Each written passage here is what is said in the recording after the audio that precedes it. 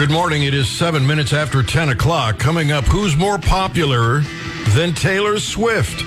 We'll tell you that in about... you'll chuckle at this. But I'll tell you the answer to that at about 20 minutes after 10. Also, coming up at 10:35, Epoch Times reporter has been scouring South Carolina. Rumor has it that Democrats are thinking of not voting in their primary, coming over and voting in the Republican primary. So we'll find out what this reporter has uncovered. Again, that's at 10:35.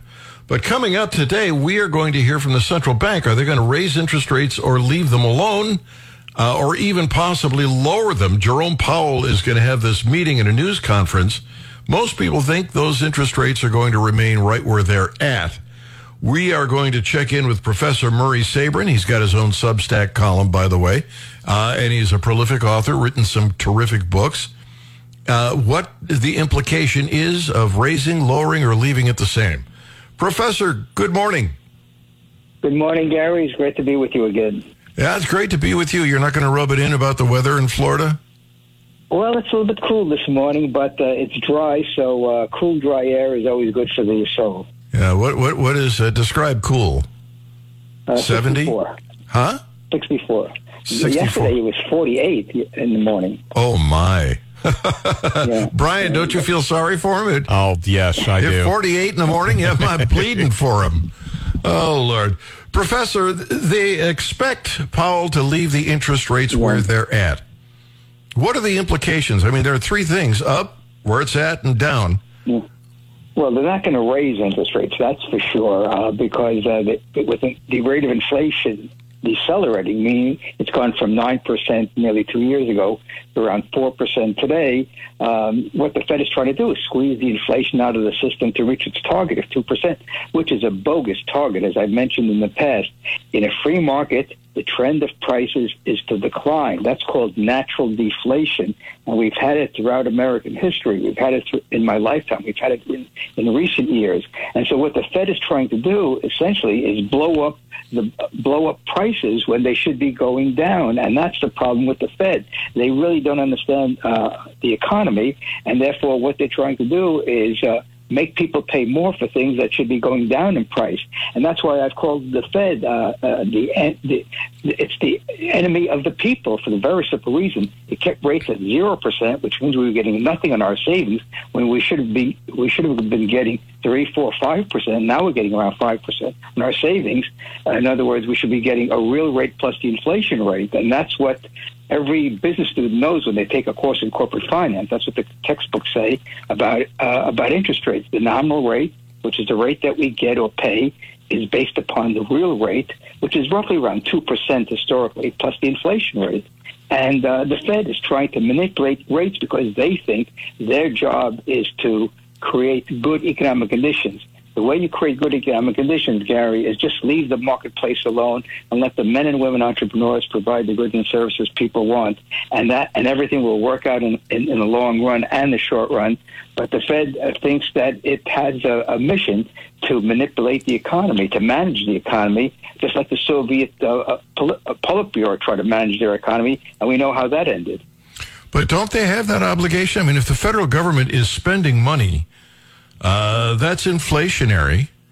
And if the Federal Reserve has to respond to that by producing money out of whole cloth, don't they then at some point have to try and alter the trajectory so that we don't end up needing that proverbial wheelbarrow full of cash to buy a loaf of bread? Well, let me just dig into what you said. Government spending by itself is not inflationary, because if taxes are used to raise the money to pay for government spending, then purchasing power is transferred from the private sector to the public sector. So there's no more money in the system to raise prices. All that happens is prices will rise of things that the government buys, and things that the people buy will decline or stay the same. So the government spending per se does not cause inflation.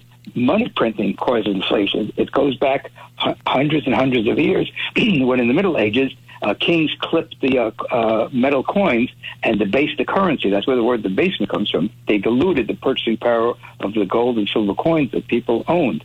And so the modern day version is the Federal Reserve increasing the supply of money, which dilutes the purchasing power of the money that people already have. So government spending, what it does is it just transfers money from the private sector to the public sector, and people are worse off because they have less money to spend. But then the government takes around and gives people benefits, so people are no better off. In fact, they're worse off because then you have a whole government collection agency called the IRS that has to be paid. They don't produce anything of value. And you have all these bureaucrats in the government that don't produce anything of value. So, in other words, government spending is a dead weight on the economy in the final analysis.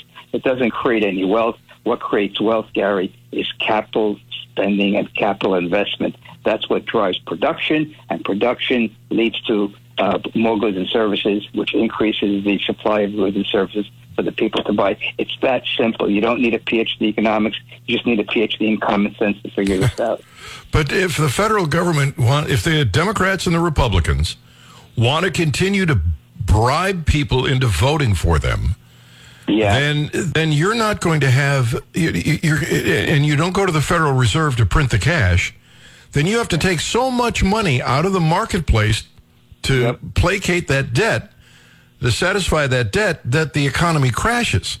So well, the Federal Reserve is the enabler of all the spending by both Democrats and Republicans. I mean, the public hasn't figured that out yet. And so what I'm trying to do in my Substack column is to point out the emperor has no clothes. You don't create wealth by printing money, because if that was the case, Germany in the 1920s would have been one of the richest countries in the world. Instead, people had to have wheelbarrows full of money to go to the store to buy a loaf of bread. All right, so it's going to remain flat. The interest rate's not going up, not coming down. If they lower it, is that just going to spike inflation? If they say, well, you know what, it's been flat long enough, we can lower it a titch, what happens then? Yeah, this is what has happened since the Federal Reserve was created. Once they lower rates, after they raise rates to fight the inflation they've created in the first place, that's when we go on to another boom cycle. And according to the data that the Federal Reserve puts out, when the Federal Reserve lowers interest rates, it means that we're in a recession, and therefore the Fed thinks that the way to get out of the recession is to, quote, stimulate the economy by lowering rates and printing money. Remember, lowering rates occurs because the Fed is pumping money into the banking system that causes rates to go down. In other words, the Fed doesn't have a magic wand where they can dictate what rates are. They have to do something to get rates down, and that is the printing of new money that goes into the banking system. So when the commentators and the talking heads on TV talk about the Fed lowering rates, what they're really saying is that the Fed is going to print more money in order to do that, and that's what causes the problem in the first place. So just leave the money supply alone, and everything will be well. Reduce taxes, reduce spending, reduce regulation, and let's get a full free market economy in the United States, which will create more wealth and reduce poverty better than any government program that's ever been devised. Can't do that. No, because we can't do that because we can't bribe people to vote for us. We can't cut spending because people expect their Medicare, Medicaid, Social Security, food stamps, giant military, et cetera, to continue growing. Yeah. So I guess we just have to wait for the inevitable collapse. Well, that's what's happened throughout history. When governments spend more money, whether it's in Argentina, the Soviet Union, China, I mean, when I've studied the financial history of the world, this is what I've discovered. Governments just go crazy with spending. They don't have enough money that they raise through taxes. The central bank prints up the money, and then the currency collapses. And so we're waiting for the other shoe to fit. And I think, as I mentioned in the past, I think it's going to happen by the end of this decade, or early part of the next decade. And if it doesn't, it means that my prediction is not wrong. It's just the timing of it would be incorrect. We shall see. Professor Murray Sabrin, if somebody wants to read your Substack column, where do they go? murraysabrin.substack.com, and today I posted a piece about how I was attempted to be bribed when I ran for governor in 1997 as a Libertarian Party candidate in New Jersey, and not much different than what happened to Kerry Lake in Arizona when the state chairman offered her some money to drop out of the race. It wasn't quite as egregious as that, but as I point out, it's all in my book, From Immigrant to Public Intellectual. Professor, thank you for being with us. Great to be with you again. Stay warm. Have those 40-something degree temperatures. Oh, yeah. All right, Professor, thank you. Glad to have you on the Gary Nolan Show. Who's more popular than Taylor Swift? We'll tell you that in just a moment. And then at 10:35, what are they doing in South Carolina? Are the Democrats going to vote in the Republican primary? Epic Times will be with us. Gary Nolan, Zimmer Radio Network. It is 20 minutes after 10 o'clock. Glad to have you with us. We're going to find out what they're doing in South Carolina. I'm really, really curious to see if, in fact, the Democrats are going to sort of screw around with the Republicans in the primary. We'll have Lawrence Wilson with us. He's looking into that in South Carolina. He's with the Epic Times. He'll be with us in about 15 minutes, 10:35. In the meantime, apparently Donald Trump thinks he's more popular than Taylor Swift. I'm sorry, I just think it's kind of amusing. There is, I guess Taylor Swift is a Democrat. And these Trump supporters are terrified that she might come out and support Biden. Behind the scenes, Trump has reacted to the possibility of Biden and Swift teaming up against him this year, not with alarm, but with instant projection of ego. In recent weeks, the former president has told people in his orbit that no amount of A-list celebrity endorsements will save Biden. Trump has also privately claimed he is more popular than Swift and that he has more committed fans than she does. This, according to a person close to Trump and another source with knowledge of the matter, they told Rolling Stone. A source close to Trump adds the ex-president commented to some confidence that it obviously made no sense that he was not named Time Magazine's 2023 Person of the Year. The ego here, to be a winner, in all honesty, to be a winner, you've got to have a bit of an ego. I've seen this in sports. I've seen this in competition everywhere. And it's true in politics. You got to believe in yourself. You got to have an ego. I think Trump has way more ego than... and it's all right. I just don't think he should express it. I don't think that helps his case. At least not to the extent that he does. Yeah, he has a scorching case of NPD. NPD? Yes, narcissistic personality disorder. No. Yeah. The story... I think that, sums him up pretty much. He just has an excessive need for admiration. And unless you're doing that, you are an evil villain, and he will come after you. See, I think he can believe all that. I don't have a problem with him believing he's the biggest, the greatest, the best. Successful people believe in themselves. But what he needs to do is temper it when he talks to the media. He has no humility at all. None. Well, that's what he needs to do if he wants, because I guarantee you there are middle America housewives that are really going to find this rubs them the wrong way. Trump allies pledge holy war against Taylor Swift because of their fear that she might come out with Biden. That's an ad hominem attack. It's absolutely unnecessary. What do you mean a holy war against her? Come on. She can believe whatever she wants to believe. If you vote based on who Taylor Swift campaigns with, you deserve what you get. You deserve what you get. You don't need a holy war against her. You just need to look at the candidates that are out there and say, this is the best one for me. Who made her a Politico? What experience does she have in civics and economics and foreign policy? She's a damned entertainer. You don't need to attack. Just go about your business. Promote your candidate. To the phones, 800-529-5572 or 874-9390. Evelyn, good morning. Good morning. He has to keep the focus on himself. That's what gets him free press. And you're giving him free press. Right now, with everything you're saying, you got him so much free press by going against Taylor Swift, and you watch, just like with Little Rocket Man, they're going to be shaking hands. He's going to get along with her. He's not against her. He's for free press. And he will do whatever it takes. And he knows how to handle people. I mean, we didn't have a war when he was in charge. He got us out of stuff. He got things done behind the scenes, but he keeps everybody watching him. He wants all the attention because it's free press.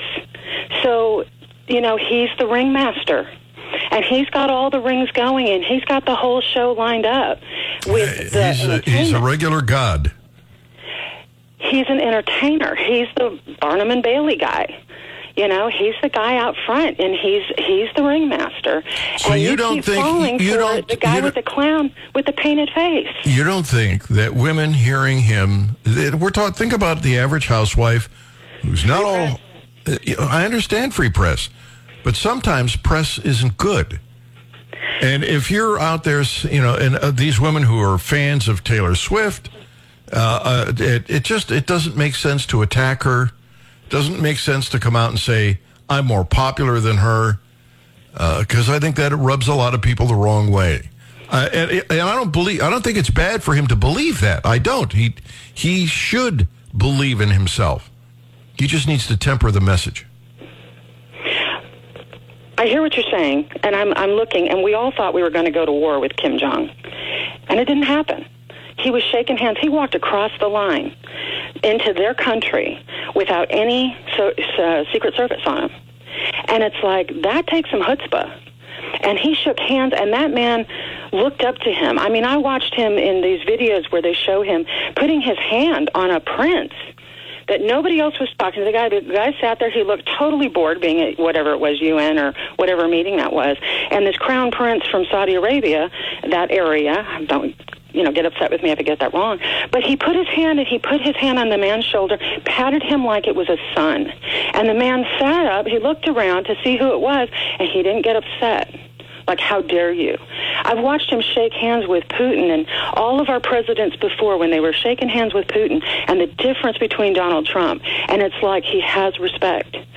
And so you can watch the ringmaster, or you can watch the man who's wheeling and dealing and say, who's the real man? I think he's got that down. All right. That's good. Evelyn, thank you for the call. I appreciate it. Glad to have you on the Gary Nolan Show. Brian, how close am I here? I'm... and a half. Huh? Minute and a half. All right. Bill, you got 90 seconds. Yeah, Gary, you're just repeating what the media said. Did you hear Trump say that? Did you? I mean, can you? You're doing the same thing. You're doing the same thing. You know what? I'm not even gonna entertain the call. Can I verify? Come on. That's a silly answer. Silly question. Can you verify it? Did you? Yeah. Go to Rolling Stone, and you'll hear the answer.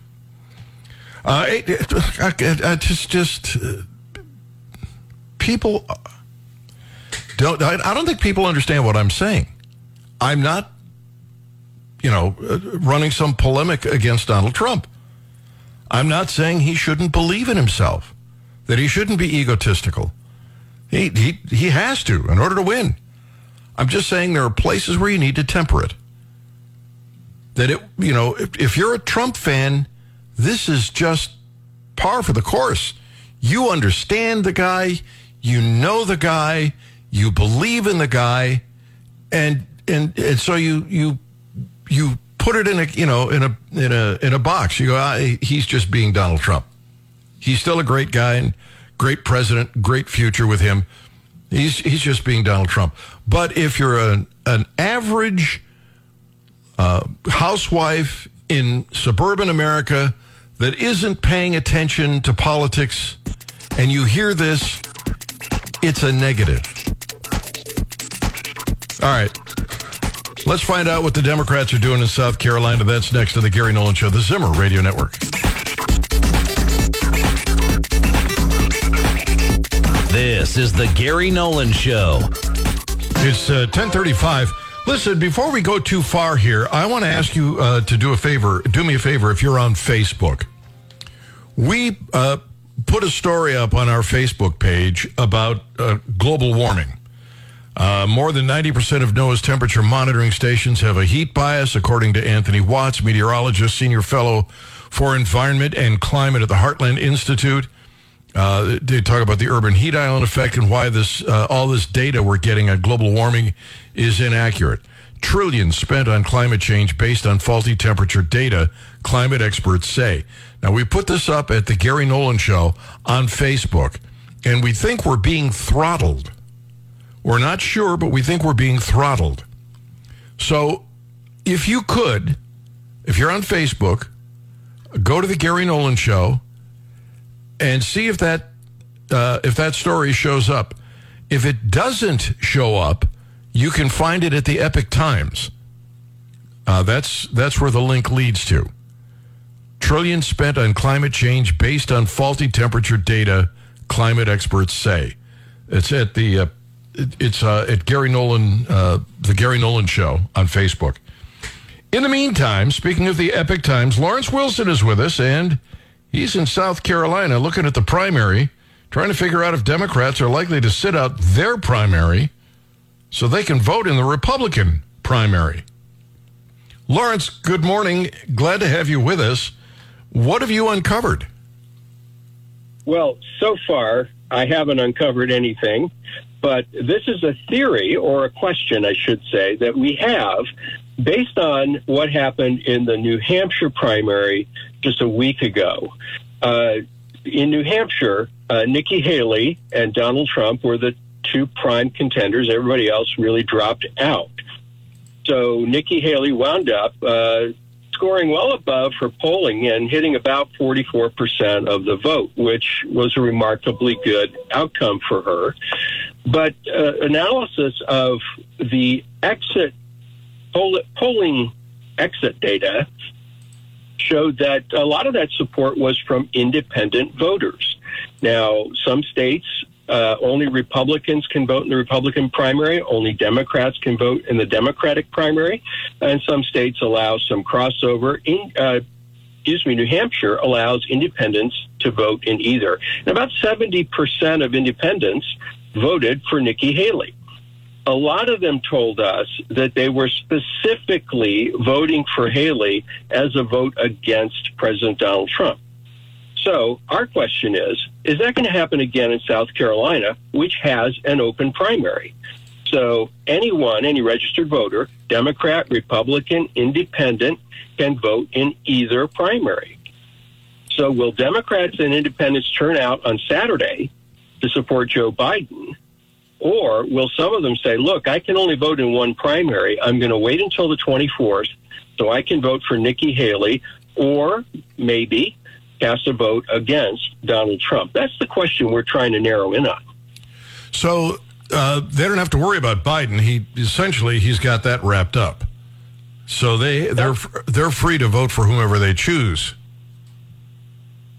Yeah, that's what the polls are telling us. And we learned in Iowa and we learned in New Hampshire that the polling was essentially correct. It's never exact, but yeah, Biden has a very large lead over the two nominal challengers, Representative Dean Phillips of Minnesota and self-help author Marianne Williamson. They're polling at about 5% or just a little under.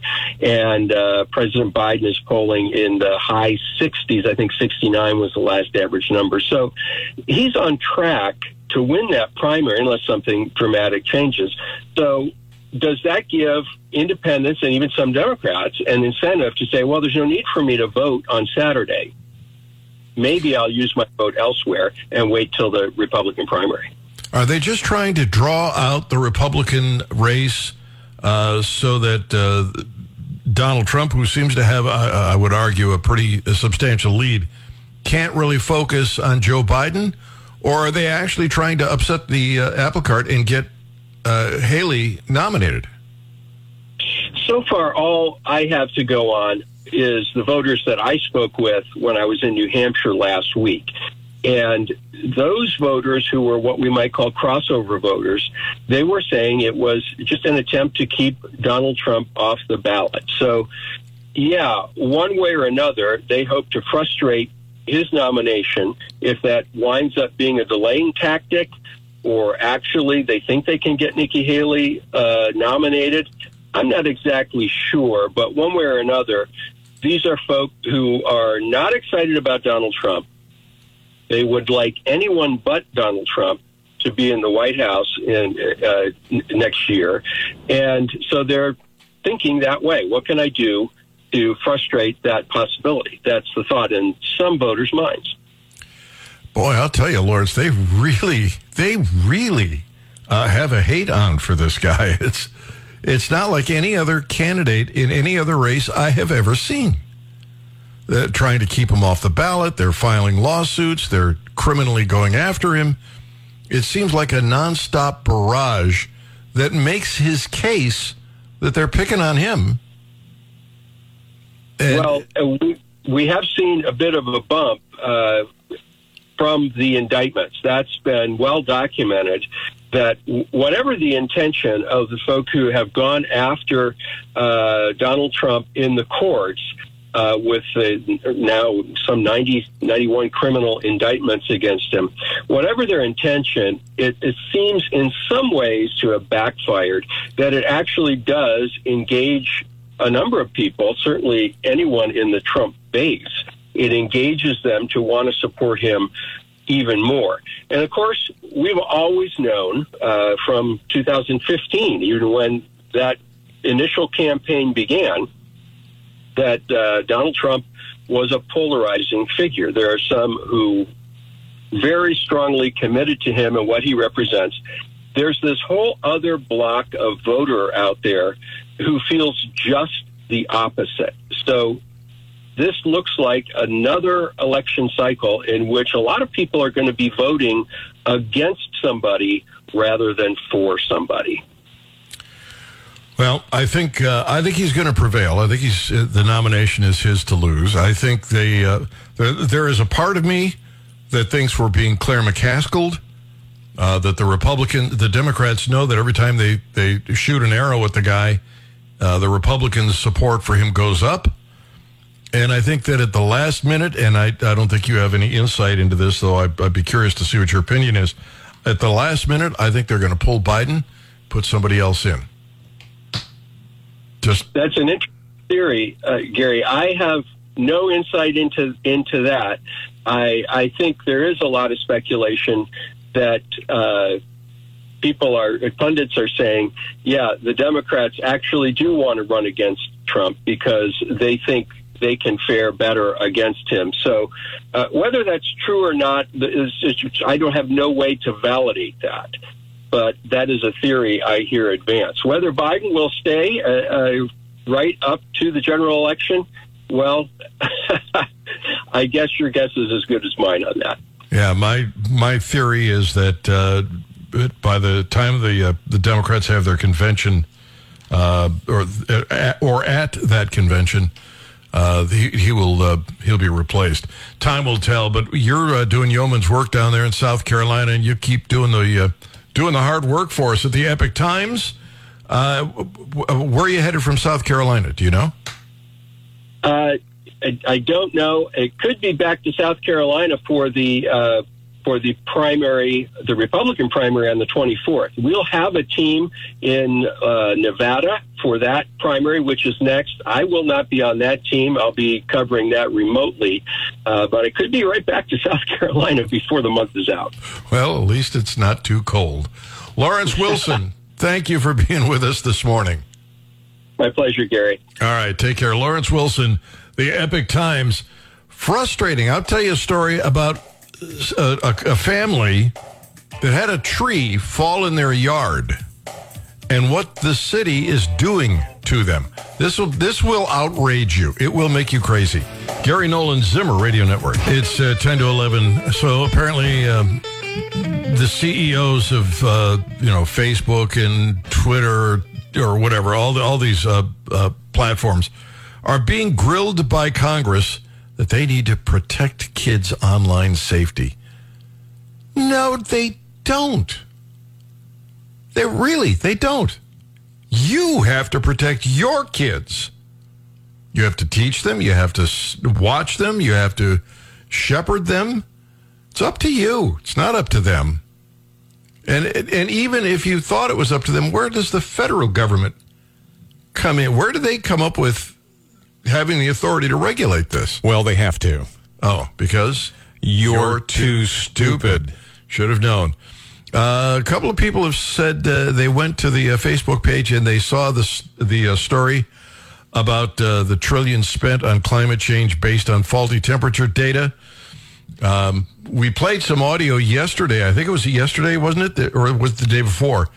About how they've been, NOAA has been, and NASA have been tinkering with the data, changing it. First it's warmer, then it's colder. They don't like the comparisons, so they flip the numbers around. We played that, I think it was day before yesterday or yesterday. This whole global warming thing just gets goofier and goofier all the time. Listen, I want you to imagine this. This is a true story.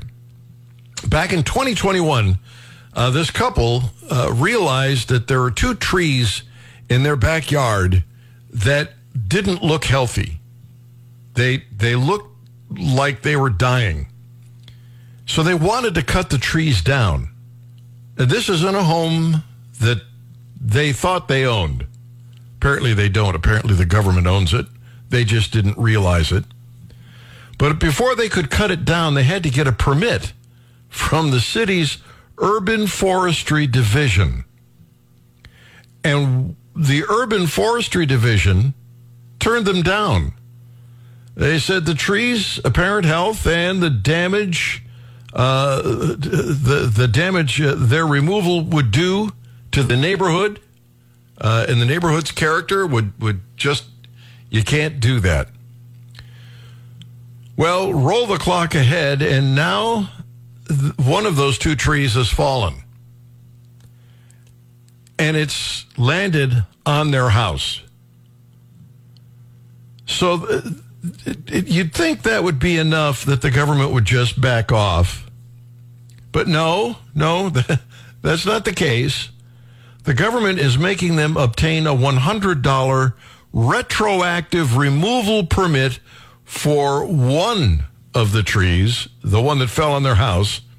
And, of course, they have to plant one in its place at their expense to replace it.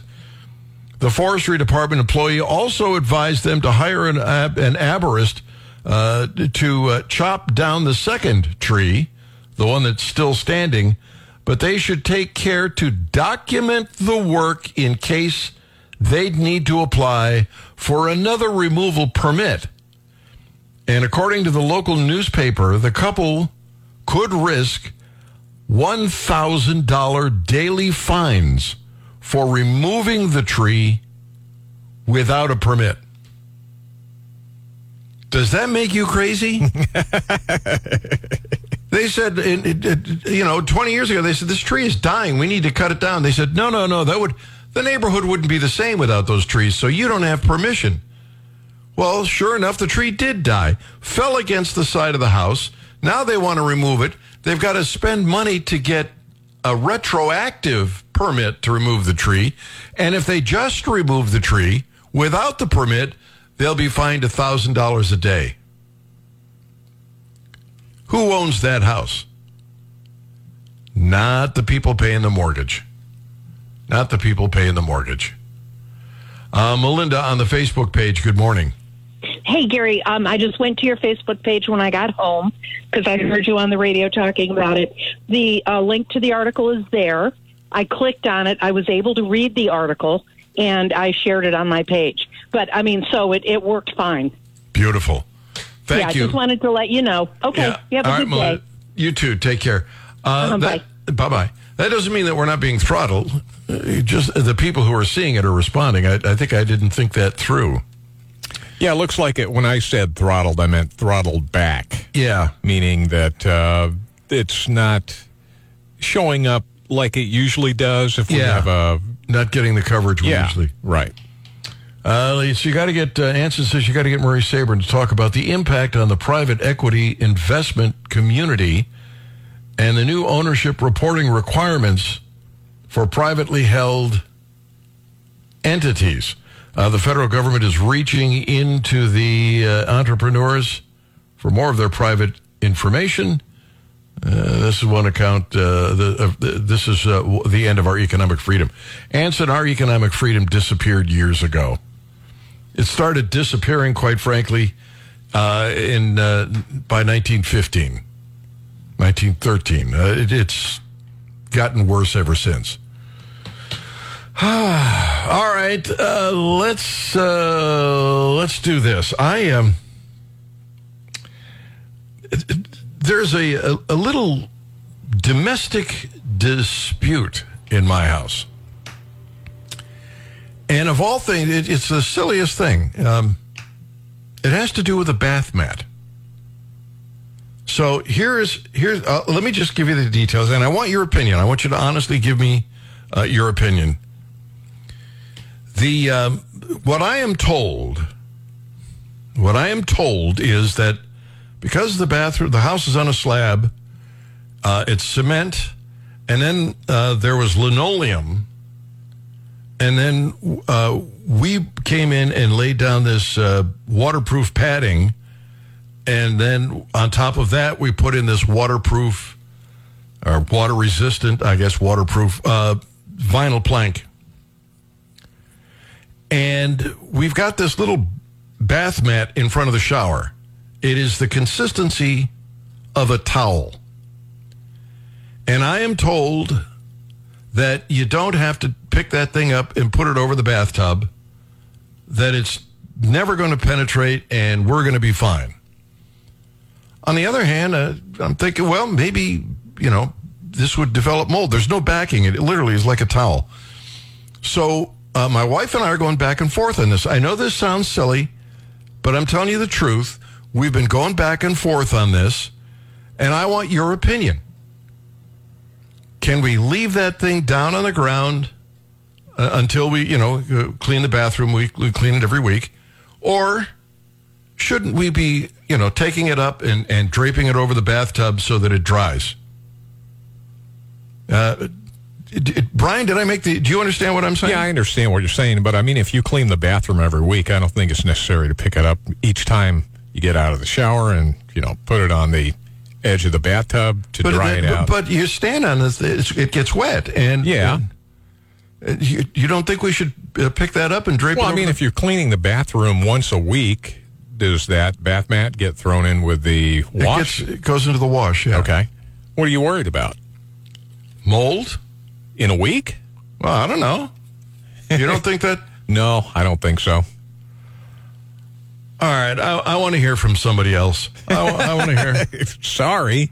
Well, no, you don't have to be sorry. I'm curious to see what the masses think. The only time it gets stepped on is when you step out of the shower. It doesn't have backing. It's about the consistency of a regular towel. And I'm told cement floor, linoleum, the waterproof padding, and then the waterproof vinyl flooring. It doesn't need picked up. It'll dry on its own in a short time. Or do you think it should be picked up and draped over the bathtub? I'd be curious to see. In fact, I beseech you, please. Let's see if we can get this clarified. Gary Nolan Show, Zimmer Radio Network.